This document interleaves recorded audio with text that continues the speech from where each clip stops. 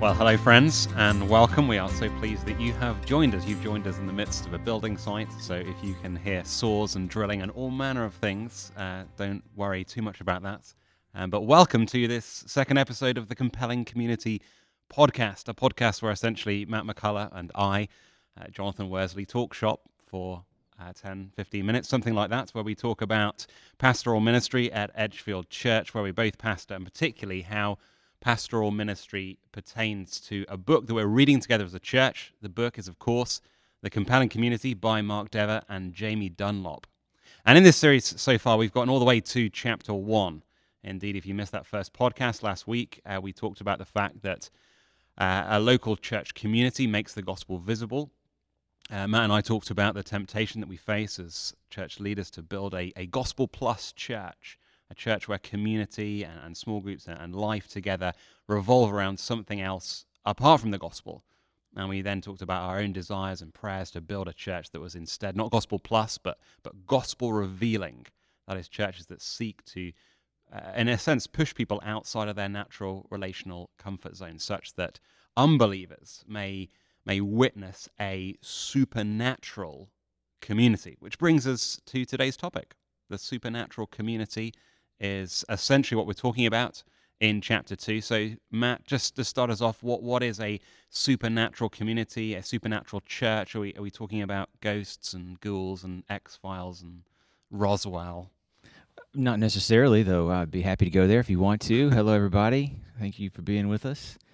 I think I don't have a real tight definition of what a supernatural community is, except to say that it's a community that wouldn't be possible apart from the power of God, apart from a power at work amongst us that's greater than our own. And one of the things I appreciate about this chapter is it just points to a couple of clear examples of that the Bible prioritizes. Yeah. I think it makes sense to start with relationships amongst the people. That's where Jesus starts. He talks about people knowing that we're his disciples by the way we love one another with a love that's modeled on his. So one of the first marks of a supernatural community is going to be a bond between us and a depth of care for one another that isn't explainable amongst us. Yeah. So Christians are not going to be the only ones who have deep community and deep love for one another, but in some cases, deep love and community is explained by, say, family ties, like where I come from in rural America, where there are really thick family ties and generation after generation tends to live in the same place, you get some amazing displays of love. Yeah. But it's often, it makes sense because this is your family, and this is just what families do for one another. The local church, we're looking to see that amongst people who don't share anything, maybe don't even come from the same country or speak the same native language, who certainly aren't the same personality types and don't have the same skin color or income level, and yet have a family-like and even greater than family-like love for one another. Yeah. I think that's the mark that we're most especially interested to see. Yeah, we're talking about really a community that is dependent on God first and foremost. So it's not a church that's dependent on ghosts or ghouls or anything like that. It's dependent on God. But we do nevertheless start this chapter with some rather kind of frightening, chilling words. Mm-hmm. Indeed, I think we both said that the opening was our favorite bit, our most challenging part of the chapter. Yeah, I mean, it's what I look back to when I think about the whole book. It's to me the most gripping image. Yeah, and the one I most often tell people about when I recommend the book. Okay, so why don't I just read that first opening couple of paragraphs? Because I think, like you said, there is so much gold there. Let me read it to us. It's a chilling scene. Ezekiel is an exile in Babylon, but suddenly he sees the temple back in Jerusalem. The glory of the Lord, which had filled the temple since the days of Solomon, is pictured as resting on a wheeled throne, and the throne is supported by flying cherubim. It begins to move. It departs from the most holy place. It stops at the threshold of the temple. It advances again, rising upwards from the temple and then moving over the east gate until it's gone. The glory of the Lord has left the temple, unspeakable horror. Yet, nothing appears any different. The temple is still there, God's people are still there, life continues unaltered. It's all the same, at least for now. What if the same thing happened in your church? Picture all the elements of community in your church, your main weekly gathering, the Lord's Supper, small groups, accountability, relationships, conversations after church, and so forth. Now, picture the Spirit of God and his supernatural power rising up and then departing from your congregation. What happens? He has these 4 amazing kind of bullet points. Do some people immediately feel like they no longer belong, or do they continue coming to church for mostly the same reasons they did before? Do some friendships instantly dissolve because no bond remains, or do they survive because they were based on something other than the gospel in the first place? Do you notice a conspicuous change in the conversations people have in your small group, perhaps a new reluctance to engage in difficult talk about each other's lives, or was the self-sacrifice in these relationships never dependent on God's Spirit to begin with? Do you begin to see a flood of requests for pastoral counseling because members are no longer bearing each other's burdens, or have people always seen the pastoral staff as the professionals they would call in a time of spiritual need? I would hope that our churches would dissolve into chaos the moment God removed his supernatural power. But I fear that many of us have built church community in such a way that Ezekiel's vision could come true in our own day, and we would never notice the difference. So powerful. Powerful.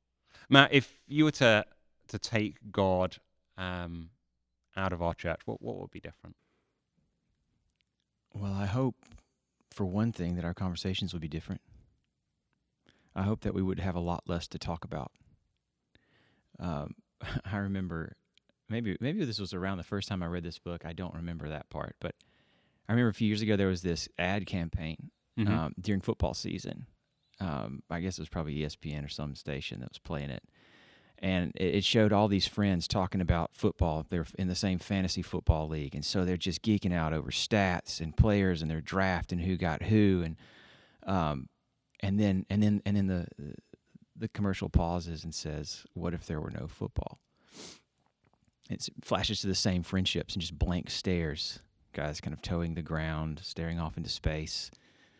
One guy throws out the fact that he's decided to switch sunblocks. He's decided to go with an SPF 50 instead of the 20 he had been using. Falls flat.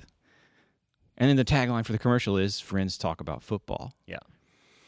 And I remember thinking, as reading this, watching that, reading this book, that, yeah, man, I want that for our church. Yeah. Like, friends talk about Jesus in the local church. They talk about what God is doing in their lives.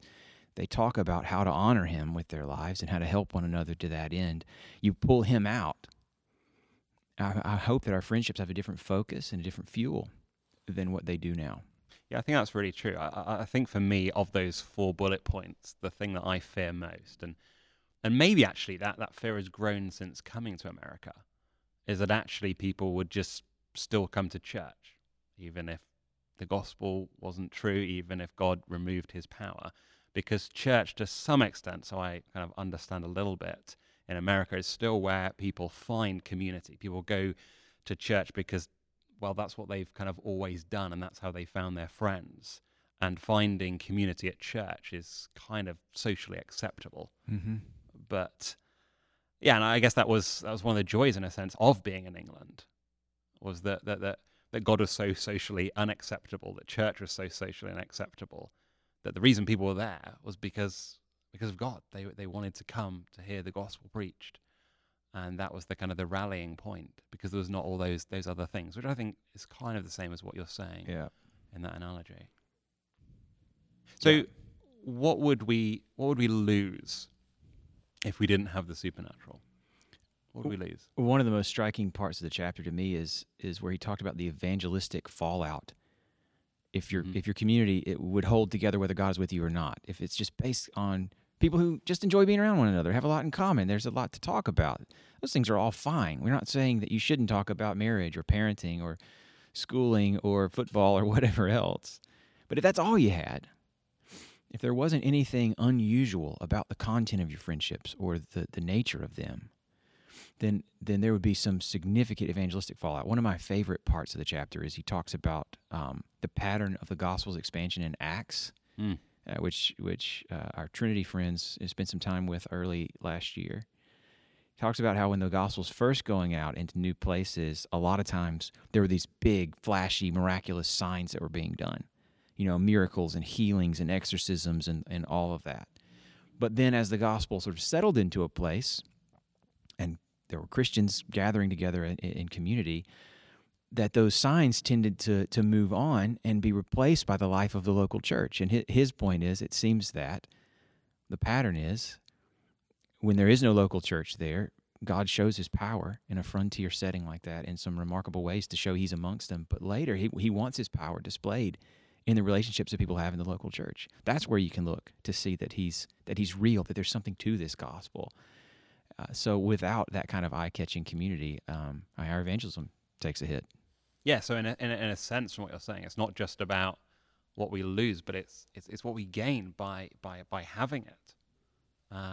That compelling community to together. Yeah. We had a great time in our Bible study last night looking at John 13, 34 to 35, and there Jesus says, "A new command I give you, that you love one another." And here's the kind of the key bit in a sense: just as I have loved you, you are to love one another. I.e., your love is not to be a worldly love, just a generic kind of love around something. It's to be a love, the same love that I have loved you. And why, and it brings back to your evangelistic point, the result of that verse 35 is that by all this, people will know that you are my disciples if you have this type of love. There it is. Yeah. There it is. I think that this is among the most important things that any Edgefield Church member can pray for Edgefield Church. It's on my daily prayer rotation that God would be among us, opening up our eyes to different ways we can love one another that stretch us, but also are eye-catching to others. I think that one of the things that encourages me most as a pastor is when members will share stories with me about how other members pursued them and loved them well. Like, nothing gets me excited more than hearing that someone who maybe wasn't even part of the normal friend group of this other person heard that they were in need and reached out to them, brought them a meal, shot them an email to find out how they could pray. These are not hypotheticals. I mean, this is just last night I heard a member describing that they were loved this way, that a member just randomly emailed them saying, "I'm praying through the membership directory. I know we haven't met, but I'd love to know how I can pray for you because I have been." And it led to a whole exchange between them about some big questions that the person was wrestling with, and the other member who had reached out had some helpful things to suggest to read. I've been hearing stories about members who have suffered loss recently, having other members reach out to them, even though they don't know them, to pray for them or to send condolences to them or bring food. I pray that God will multiply that in our church, because I do think that's eye-catching. That's something that everyone wants to be part of, that kind of community. And I think it is obviously supernatural when one person wakes up in the morning thinking about, planning for, looking for opportunities to inconvenience themselves for the sake of their covenant body, for someone that's only connected to them because they promised they would be. That's a beautiful thing, but it takes God's power at work amongst us. So that's my prayer. Yeah. I mean, I think for me, this whole chapter just points us to prayer, doesn't it? Yes. I mean, we just need to kind of close the chapter there and to just pray. This chapter's been a reminder that it's all dependent on God.